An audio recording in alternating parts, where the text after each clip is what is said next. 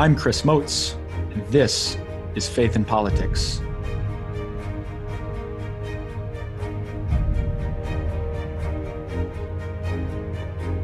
The South Dakota Catholic Conference represents the bishops of South Dakota on matters of public policy, providing explanations of how church teaching applies to issues of our day.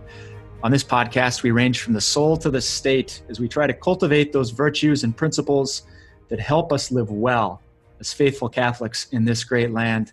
And we're back for the second week in a row. And for those of you who have been regular listeners of the broadcast since its inception last September, you might be wondering why another episode right away 2 weeks in a row. We had been on a monthly schedule more or less, but ramping it up now, it's really exciting to do so, being broadcast on Real Presence Radio, weekly Tuesday nights, 8 p.m. Central, 7 p.m. Mountain Time.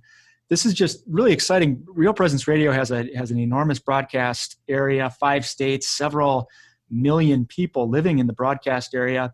So if you're curious, hey, I'm getting another podcast coming to my podcast app so quickly. Why? Well, it's because we are on the radio, folks.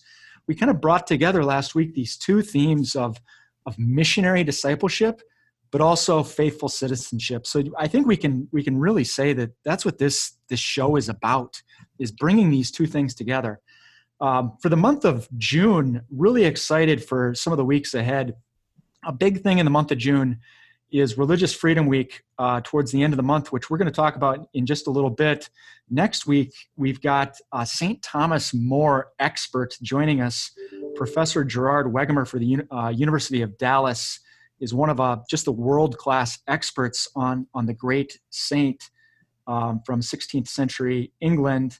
But joining us this week, I'm really excited to have on the show Father Michael Malloy, who is currently the diocesan administrator in the Diocese of Rapid City, known to so many of the listeners of Real Presence Radio as a host of Real Presence Live from time to time, and perhaps not a stranger to many of the listeners of the Faith in Politics show in the state of South Dakota already, as one of the two bosses, so to speak, for me, the executive director of the South Dakota Catholic Conference. I report to the two ordinaries, the two bishops of South Dakota.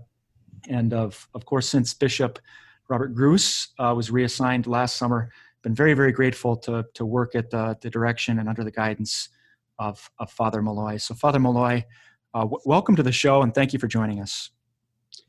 Good to be with you. Thanks for asking me to be a part of this. And I didn't know I was your boss, but I kind of like that idea. Well, maybe now I'm going to start getting more pointed emails. I don't know, but perhaps we'll have to see. Maybe before we get started, Father, into our discussion, would you please open us with prayer? Sure. In the name of the Father and the Son and the Holy Spirit, amen. Gracious and loving Father, we turn to you, as we often do, to ask your assistance and help in this moment as we discuss these matters of faith and politics, which are so vitally important to us.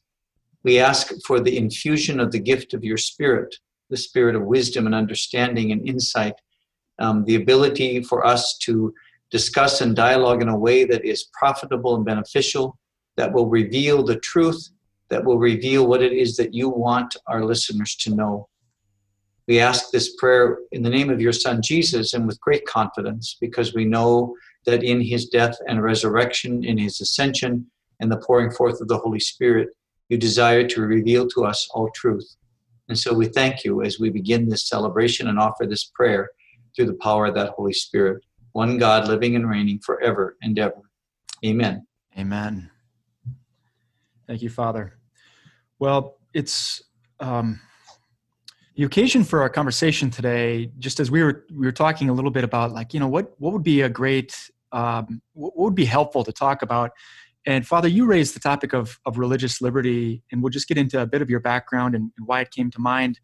But when you suggested that, for me, it was like, oh, how timely, because the USCCB for the past number of years has had a Religious Liberty Week, kind of originating with what they called Fortnight for Freedom back in 2012. But the Religious Freedom Week is in the month of June, June 22nd through June 29th. And those feast days are important. And I kind of want to talk about that too. But maybe just kind of starting with big picture a little bit, Father, could you offer just any thoughts on, why is this important? Why do you think the USCCB has dedicated a week to remembering and reflecting on religious freedom?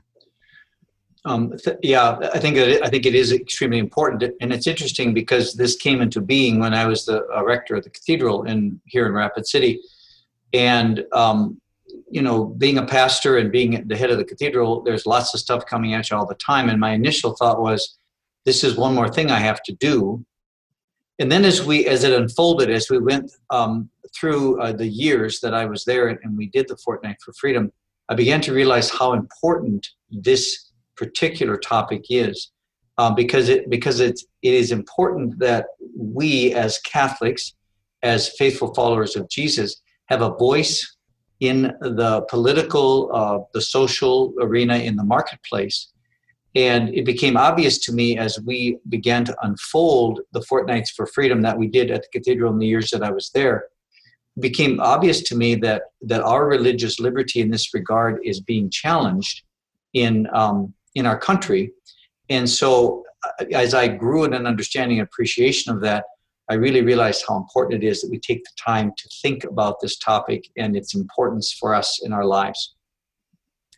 Well, that's, I really appreciate that you have kind of this personal just connection to it also, because, in 2012, when the bishops were proposing this Fortnight for Freedom, in many places, the cathedral of any particular diocese as the mother church kind of became, in a lot of places, kind of a hub for promoting and celebrating. And I'm kind of maybe putting you on the spot here, but it just, as you're talking, kind of came to mind, wow, it sounds like there was a bit of a transformation, or maybe like your heart, because I can totally sympathize, like, one more thing. Do you remember what it was maybe that caused that shift of more like, oh, wow, this actually is really important? Well, yes, I do remember that, and it's okay to put me on the spot. Just remember, I'm your boss. So noted. So no, I know exactly what happened was, when you think about religious liberty, I think the first thought is, well, I get to go to church, or I say my prayers, and no one tells me I can't do it.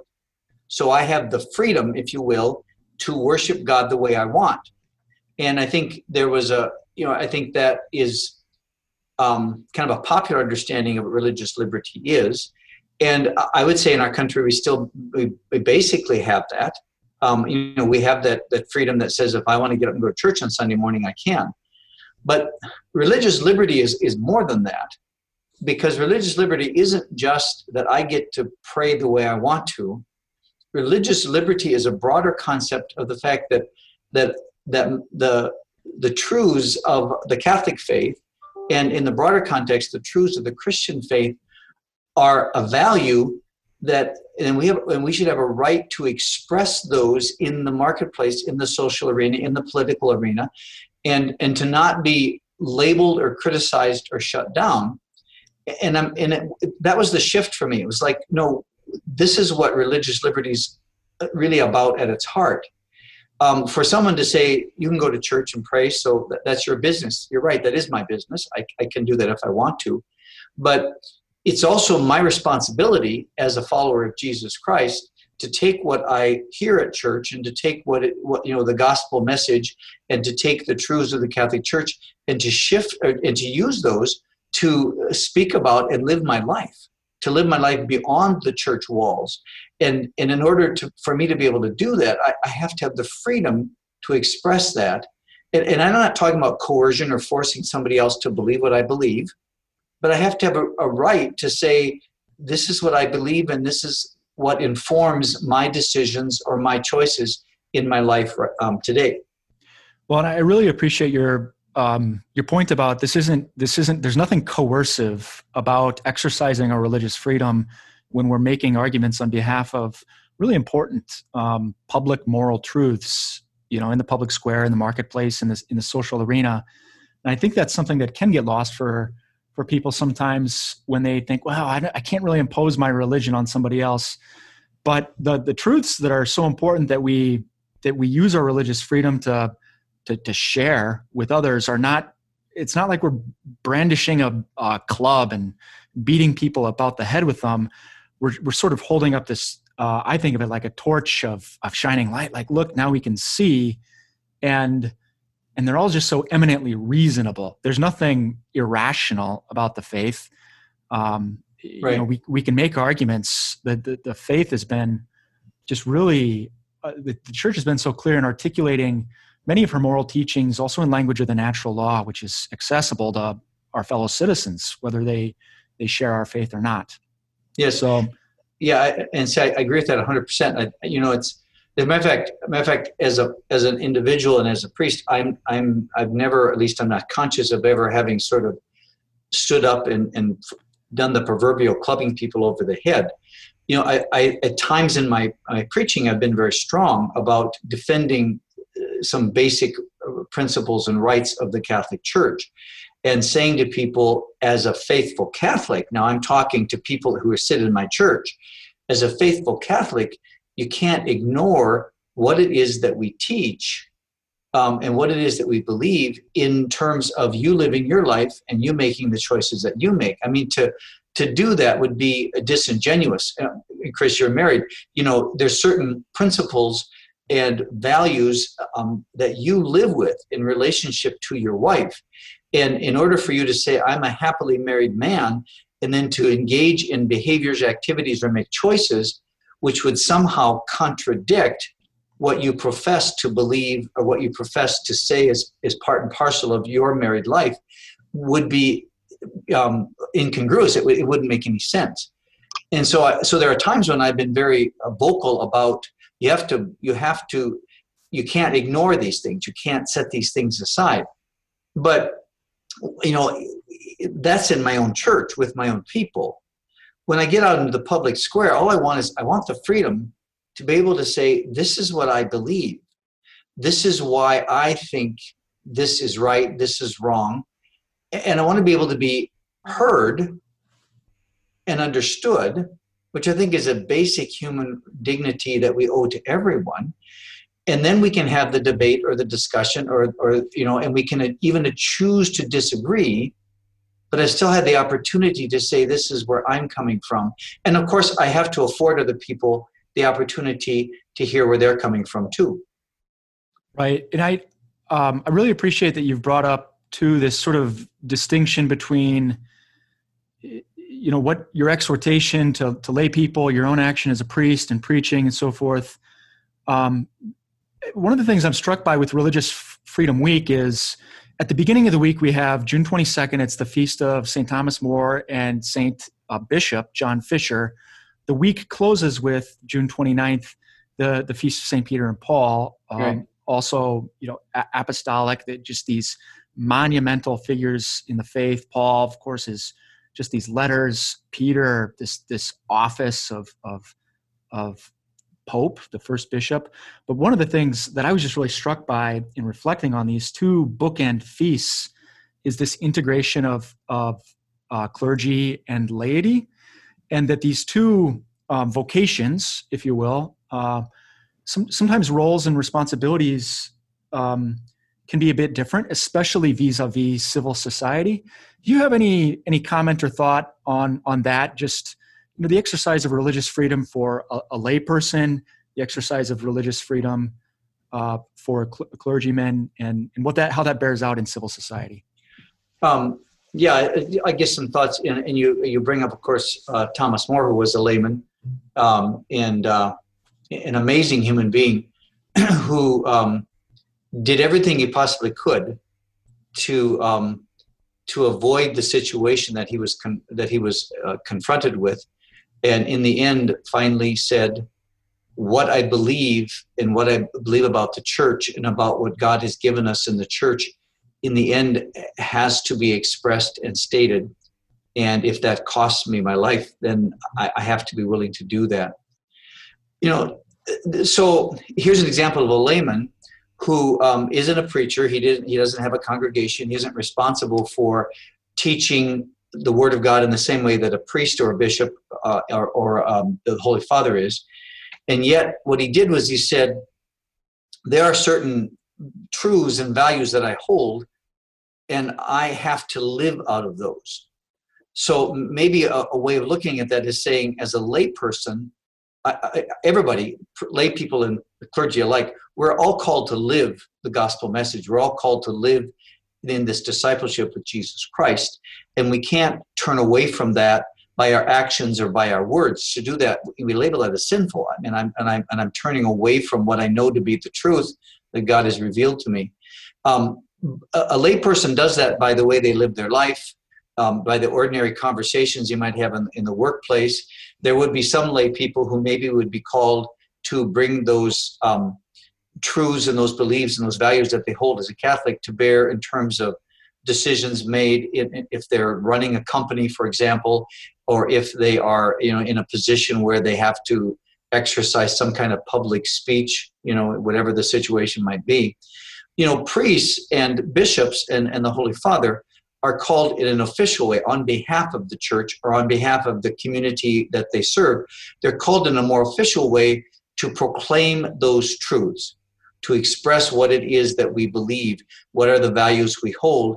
And insofar as they are charged with leading a certain group of people, they have a responsibility to challenge those people, to fulfill those requirements, to fulfill those values and truths that we hold. So there's a little bit of a distinction in the sense that of that official capacity that an ordained person holds. But there is a real call for all of us in our everyday life and in what we say and do to live what it is we believe in our Catholic faith. Well, and I really appreciate too this kind of the official nature. What came to mind too is just a couple of years ago up in Pierre. As you know, I go to Pierre during the winter for our legislative session and represent the bishops of South Dakota on behalf of the Catholic Conference, which is their organization. And I was preparing to testify on behalf of some pro-life legislation. They're officially at the behest of the bishops. I'm obviously not ordained, but they are, the official shepherds of the church. But as I kind of looked down the row of the other people that were preparing to testify on behalf of this pro-life legislation, half a dozen or so people, and maybe four out of the six or so, they're all Catholic. And they were there just, they weren't there explicitly as Catholics, if you will, but you have a medical doctor who's there to provide, some medical perspective. You have a couple of lawyers and lawmakers who are there to provide a legal, a philosophical, political perspective. And so for me, that really just illustrated an example of how these different vocations or roles, if you will, can bear themselves out, all bringing different gifts to a particular discussion. And thank God we live in a place where we have the freedom to do that. Yes, and again, the point is of religious freedom. The important thing is to say is that we have to protect this right so that we have the opportunities to do exactly what you said. So a doctor, a lawyer, a housewife, a construction worker, whoever it is, can in certain situations and circumstances, whether it's in an official capacity, before a legislative body, or it's in the context of our own home, or in the context of our workplace, or at the bar or the restaurant, wherever it is, that I have the freedom to say what it is that I believe and what informs the decisions that I make. I think that's real important. Yeah, thank you. Thank you for bringing that in. One of this having the importance of having this freedom to speak, to act. Another thing I'm struck by in reflecting on the bookend feasts is that this freedom can cost us. So yes. All four saints that are tied up in these two bookend feasts, St. Thomas More, St. John Fisher, St. Peter, St. Paul, they all were martyrs. They all lost their lives for the faith. And I was just struck that, our faith, sometimes, I guess it's just basic. Yes, we're called to pick up our cross and follow Christ. But maybe this gets lost sometimes for us because we're so blessed here with just many blessings of liberty in this country. So my question, I guess, is: have you ever known anyone, or can you share any examples of either clergy or laity that have had to give up something in the world in order to stay true to the faith? Does anything kind of come to mind from your own life or anybody you've known? I've thought about that when I saw the question, and I reflected on it. And one of the things, of course, I'm struck by is the number of people that have died because of believing in Jesus, especially in the Middle East, and in recent times. And who apparently, from what we understand, have lost their lives solely because they believe in Jesus. I mean, that was the motivation or the reason why they were killed. Luckily, as you said, we're blessed in this country not to have that kind of challenge. However, it's I'm aware as a priest, and talking to my brother priests and talking to bishops. I've had the privilege over the last year as an administrator to spend time visiting with bishops in a way that I never have before. And I think when we stand up to speak the truth of what it is that we believe, that can sometimes result in a backlash from our people. It can result in unkind correspondence we get from people. It can result in some of the name calling and disparaging comments and things like that. And that's nowhere near obviously what people have to do in terms of giving up their lives. But I think it is a suffering that we go through, as religious leaders, in terms of speaking the truth. And so that's one of the things that crossed my mind. I thought about that. I thought, it's painful sometimes to stand up in the pulpit and say, this is wrong. And to realize that in saying that, we're dealing with, most of the time, almost all the time, enormously complicated and complex issues. Nothing is very simple and straightforward. And to try to craft and formulate how you're going to say that, knowing that there will be people who will be offended or bothered or misunderstand or misinterpret.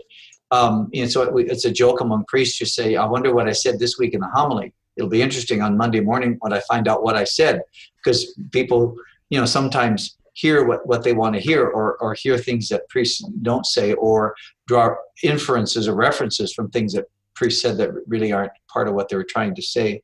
So I think that can be a very real suffering. And and I want to make clear, it's on both sides of the spectrum.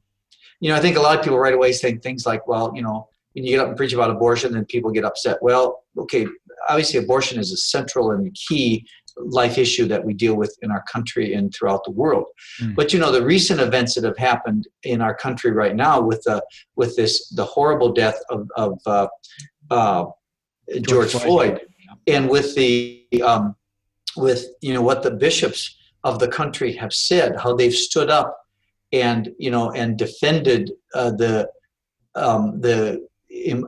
dignity of every human person in this regard, how they have stood up and made clear that what happened to this man was horribly wrong, and how they've not justified the violence, but in some ways have said, there's obviously a deep-seated frustration on the part of many people for the injustices that they've suffered, and we have to address that. Those are also life issues, and those are things that bishops have spoken about, and I'm well aware that there would be some of their congregation who would be critical of them for taking those kinds of stands too.